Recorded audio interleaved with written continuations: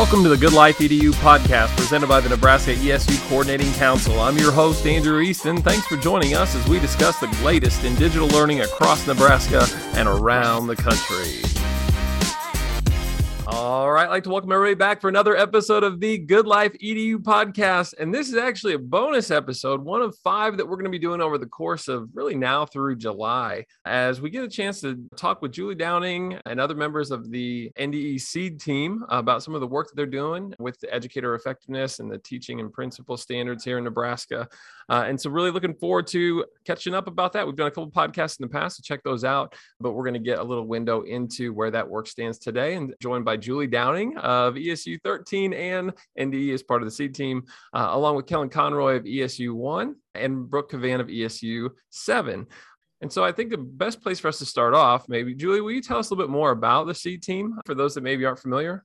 Sure. So I'm Julie Downing. Like Andrew said, I work out at ESU 13, and for the last 2 years, I've used part of my contract time in partnership with NDE on the SEED team, which is actually out of the Office of Educator Effectiveness. We're led by Dr. Kim Snyder. My job on the team is really the teacher supports and to kind of elevate that rural voice. We also have Ryan Rickenbaugh on our team. His job is the principal work of our team. He leads the Nebraska Leading and Learning Network. We're part of the bigger Office of Coordinated and District Support under Shirley Vargas.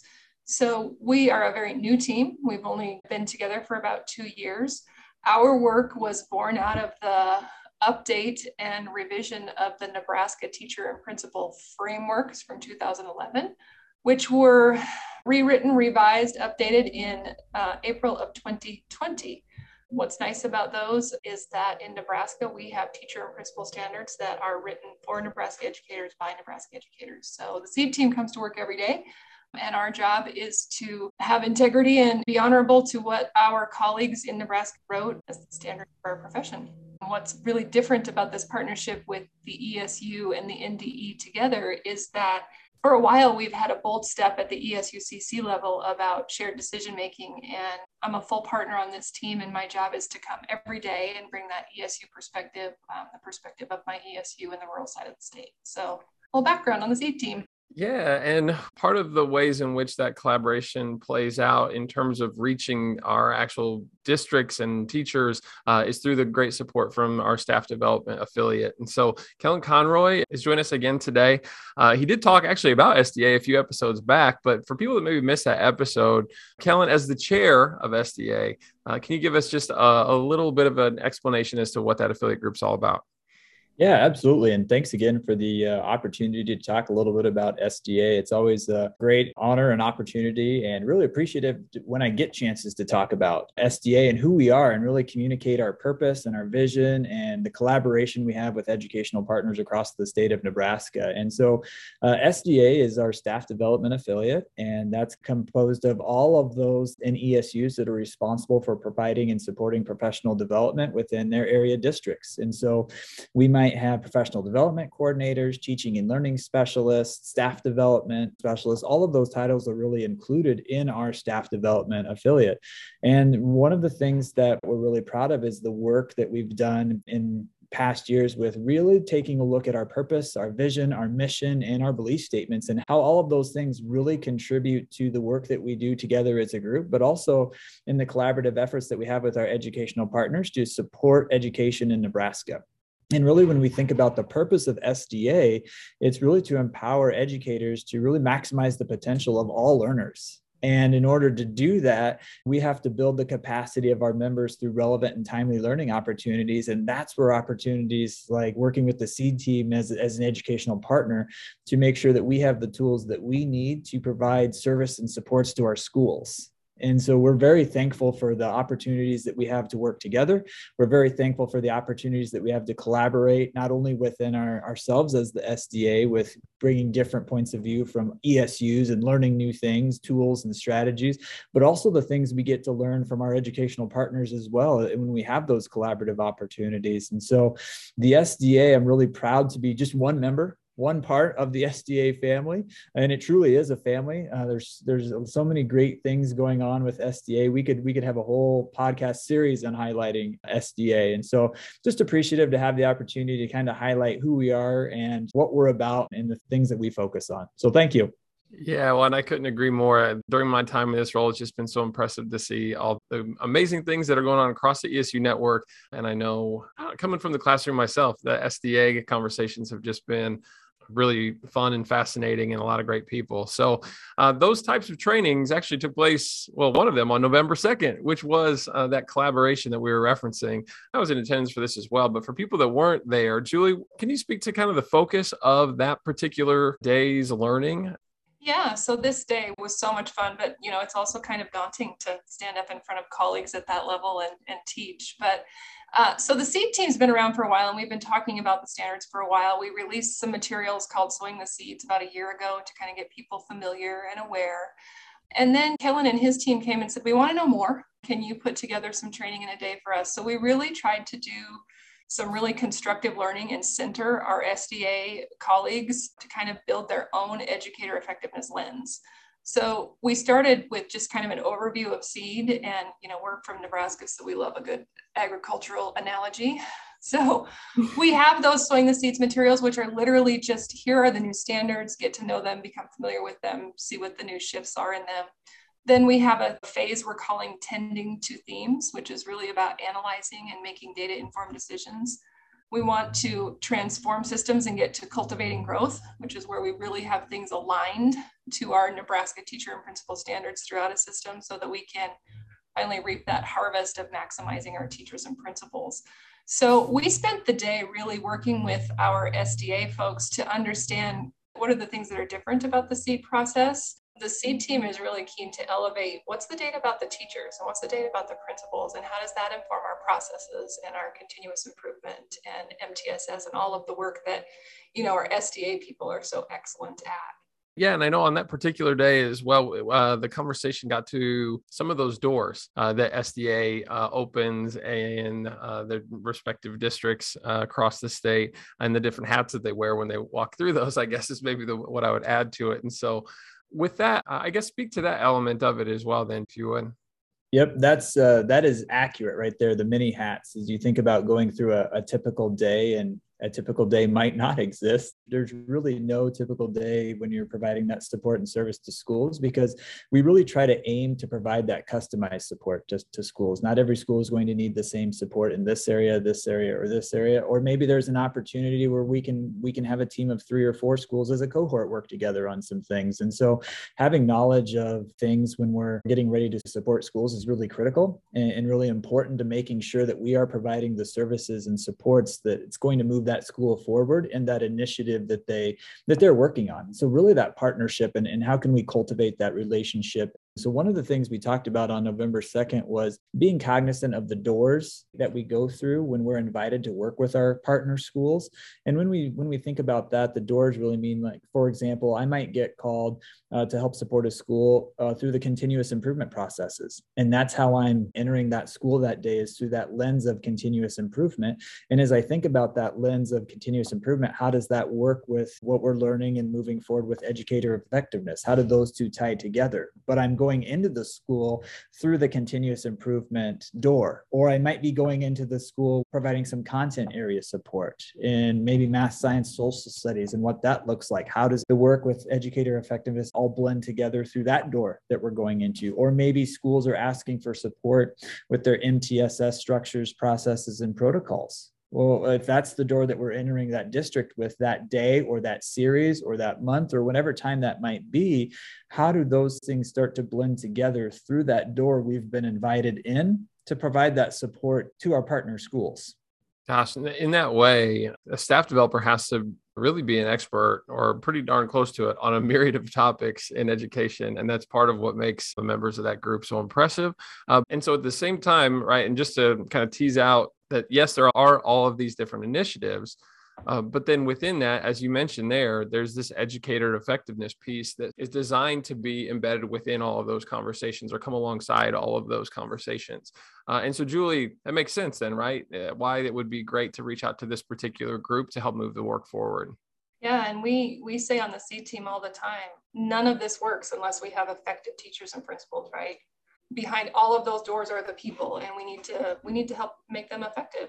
And the great thing about ESUs is staff developers, yes, very skilled folks, But we also have a network of people behind us at our ESUs that are even more skilled in the things like special ed or MTSS or, specialties in certain content areas, so that, if I get invited through the door of high quality instructional materials and it's not quite my area of expertise, there's lots of people behind me at my ESU and across the state that I can tap into through the networks that we have beyond the SDA.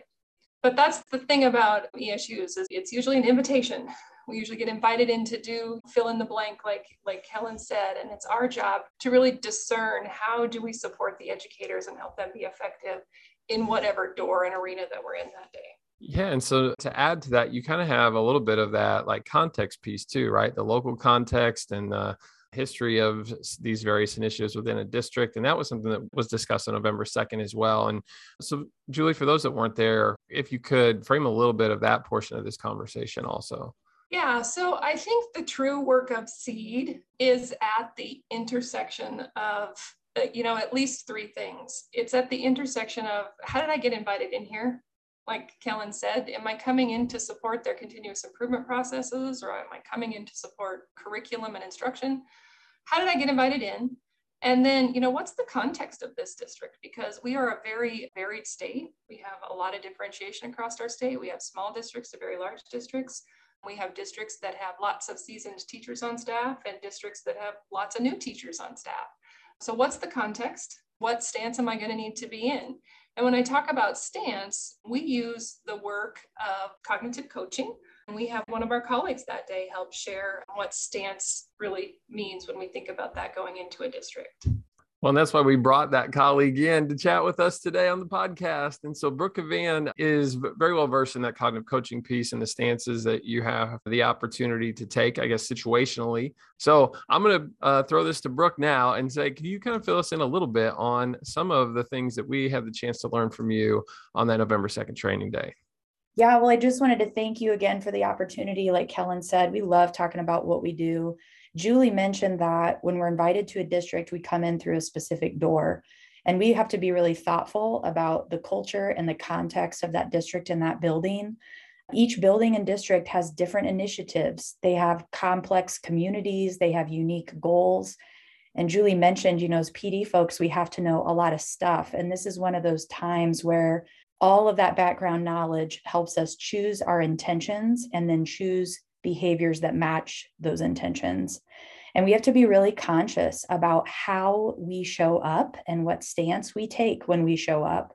And like Julie said, that comes from cognitive coaching. And that kind of gives us a framework for how we can behave and how we show up for our district. So, and Andrew, I know you're going to dig this. Before I describe the 4 different stances, I just have to lay out an analogy having to do with basketball. I was a basketball player. And I remember thinking as a kid, if a coach would yell out, get in your defensive stance, right? That kind of meant one thing. Like I could even still now get in a typical defensive stance. But as I became a better, more knowledgeable, more nuanced basketball player, I used a lot of information to determine what kind of defensive stance I was in. The time that's left in the game, the score of the game, the player I'm guarding, the caliber and the strengths of the other team. I know I'm in defense, but I used all of these different nuanced things as criteria to help me determine the best stance. And that's kind of what Julie's talking about here. So we talk about the door and the initiative when we're invited in. We talk about the context of the difference, and all of this helps me determine my stance, of which there are 4. So stance number 1 is the coaching stance. The goal here in coaching is that we would enhance the capacity for the person that we're coaching, or the group that we're coaching, or the building that we're coaching. We want them to become better planners, better reflectors, better problem resolvers, better decision makers because of the conversation that we have with them as we coach them. We want to support them in making meaning of a situation that's very specific to them. We want them to be really self-directed. We want them to learn, and we want them to self-generate a lot of their ideas and a lot of the meaning. And so in this stance, we ask a lot of questions. It's more about asking the right questions than maybe telling people what to do when we're in the coaching stance. Okay. And I want to interrupt, I guess, very quickly and ask, maybe it's good too at the forefront of this to just name all four of these. So we have coaching, we have collaborating, okay. we have consulting, and we have calibrating. So all the C's: coaching, collaborating, consulting, and calibrating. All right. And so then to speak to coaching specifically, and as you were talking, I couldn't help but think about my role even as a parent at home, right? And so with my son, there are times when he has done something and I know that he knows why he's in timeout or that he's been sent to his room. I'll walk in and lead with the question of, why are you in here? and start from that place of asking questions so he can kind of self-explore the series of decisions that led him to that consequence. Is that the same kind of approach that we're talking about here when it comes to coaching? Yeah. I think that's spot on, because what you're saying about your son is that if you were to ask him a few questions, he'd be able to self-generate. And as the conversation went on, he'd probably be able to have an aha without you really telling him, hey, that was a great choice, or telling him that was a really terrible choice, actually, right? And he would be able to make his own meaning. And your story about your son reminds me of, just last week, I was working with the district, and the initiative, the door I was able to come through was continuous improvement. The administrative team had asked me to come and help kind of plan out some continuous improvement meetings and really bolster up their action plan. And I knew the context of this district. They were in year 2 of their continuous improvement process. They had a really great goal. They had a good start on their action plan. They had a very healthy school improvement team, right? All of these context things. And so when I came in as a stance in coaching. And I just asked a lot of questions. And at the end of the hour or the hour and a half, they're like, man, this is a really great meeting. And I think I maybe said 2 statements. It was just all questions. So yeah, that parenting is so spot on. I'm curious to know, as we go through these others, if you'll continue to think about this through the lens of a dad, right? So collaborating is our second stance. And in the collaborating stance, it's more of a tennis match. If we were to stay with that analogy, we might offer something and then the school offers something back. We offer another something, they offer us something, and there's shared idea generating, right? We are jointly, collaboratively, shared responsibility, shared problem solving, shared analyzing. Then we're doing all of that together, and all the participants are contributing. So everyone testing shared ideas, everyone generating shared ideas, that's key in collaborating. Okay, so if we're going to maintain this, then as far as a collaborative conversation with my kiddos, we recently decided that we were going to set aside 30 minutes before they go to bed at night for quiet time activities. They were not entirely thrilled about that. And I brought what I was thinking would be a great approach to that time, as did they. And we sat down, the 3 of us, and had a conversation about generating a list. And so we wrote down all the different things that could take place during that time. Some of it was negotiated. We were trying to stay off of technology, but my daughter asked for an audiobook, for example, to listen to. And so through that back and forth, we arrived at what we felt like was a pretty comprehensive list of suggestions for them during that time. That would be a collaborative endeavor, right? In the totally. Because in a couple check boxes that I'm listening for, you all were offering ideas. It wasn't just dad's idea, dad's idea, dad's idea. You were listening to each other, probably having some conversations back and forth. And then finally, maybe the end result maybe wasn't what you would have really outlined completely, which means that it was a collaborative effort. Yes, perfect. Oh my gosh. Okay, so the third stance is consulting. In consulting, this is where we do some telling. This is where we do some shoulding, if you will. So consulting can look a lot of different ways, but bottom line, if we've tried to ask a question through coaching and it hasn't really landed well, and then we've tried a little bit of collaborating, some back and forth, and it's not very equal back and forth, it might be possible that we just have to consult. We have to share information. We have to offer an idea. We maybe even need to offer a perspective. You could even suggest an approach for improvement. A lot of times consulting, we're talking about policy development, procedures, maybe some curriculum things, effective practices. You can't necessarily coach out of something if they have a lack of knowledge. And so we got to fill that gap, and then we can maybe go back to coaching a little bit. So does that ring any bells for you, Andrew? Well, potentially as a parent, can I ask though, as someone who supports districts in this work quite a bit, at times consulting might be about helping to establish the why, but other times is it about giving strategies for the what? I mean, is it? Yeah, that's got me thinking a little bit because when you first said, establishing the why, the why, if that's like your engine and that's why you tick, to me, that's a lot more of a coaching conversation. I want to ask and ask and ask until you become more clear and you have clear meaning and direction. But the other part, the what about consulting, absolutely. Sometimes we just need the information. And then once we're informed, we can make some choices. So consulting, again, going back to kind of what Kellen had said earlier, we want to maximize the potential of all of our teachers for the benefit of student learning. And sometimes teachers just need to know the information and then they can make informed choices. So that would really fall into consulting. I love that. And so then that leads us to our fourth of these, which is Yeah, so this is calibrating. So calibrating is a pretty specific support that we offer only when we have what we call a third point. So typically calibrating conversations happen when you have some kind of evaluative document or a policy in front of you that tells you exactly what the gold star is, tells you what the goal is. We don't get to pick, we just have to do the thing. So if we're talking about like a 5-year accreditation visit, some of that's going to be calibrating.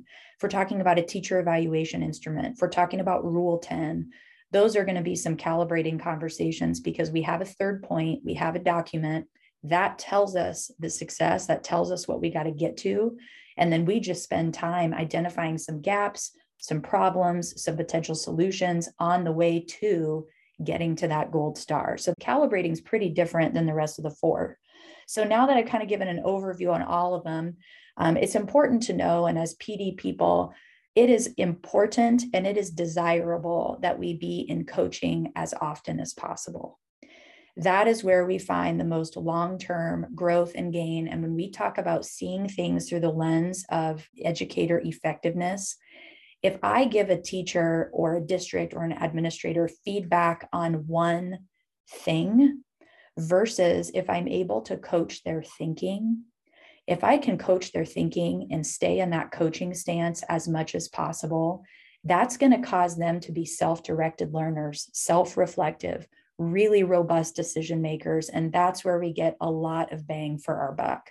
So if there's ever a question, we know what initiative and what door we're walking in, but if there's ever a question about, gosh, I'm not exactly sure what stance I should be in, we want to start in coaching first, and then we can go from there if we need to. But coaching is where we have the most long-term effect for developing internal capacity and building capacity like Julie and Kellen have talked about. Wow, there's so much to consider when our staff developers enter into a building. When you think about not only what initiative you're there for, but the context and then the stance and the nuances of these stances and the potential need to oscillate between those, like at different times in one or multiple visits, has to be challenging, but a great part of the work too. And Julie, in hearing Brooke share that, where does that land for you? So to just kind of put a bow on that, as staff development professionals, we're always thinking about the intersection of the people, the seed work, the educator effective work. And, we're considering everything that Brooke said in stance. Who do I need to be today? And what was my invitation today? What context and what content am I speaking about?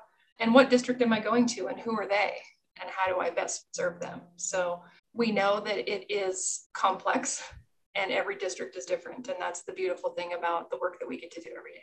Well, I appreciate the opportunity for us to chat here. And I've just learned so much even from this brief conversation, and was hoping maybe as we bring this to a close. So what are our takeaways at this time? What message should we leave people with ahead of what will be the next few parts of this series? So we're going to do a couple podcasts with Andrew here in a small series. One of the things we're working on is the evaluation instrument. We've got that in draft, and that's going to be coming to all of you soon. We have June conference coming up, and we're going to do a special podcast just about that, so you can hear what's going to happen there. Surely you'll see us at admin days, and we're looking forward to fall where we can get back out with schools and continue the good work of SEED. So stay tuned. Yeah, that's exactly right. That's what I have down. And so look forward to that bonus episode coming up in the not too distant future. To bring things to a close, Julie, Kellen, Brooke, thank you all so much for your time, for your advocacy, and for all the great work that you do day in and day out on behalf of education in our state.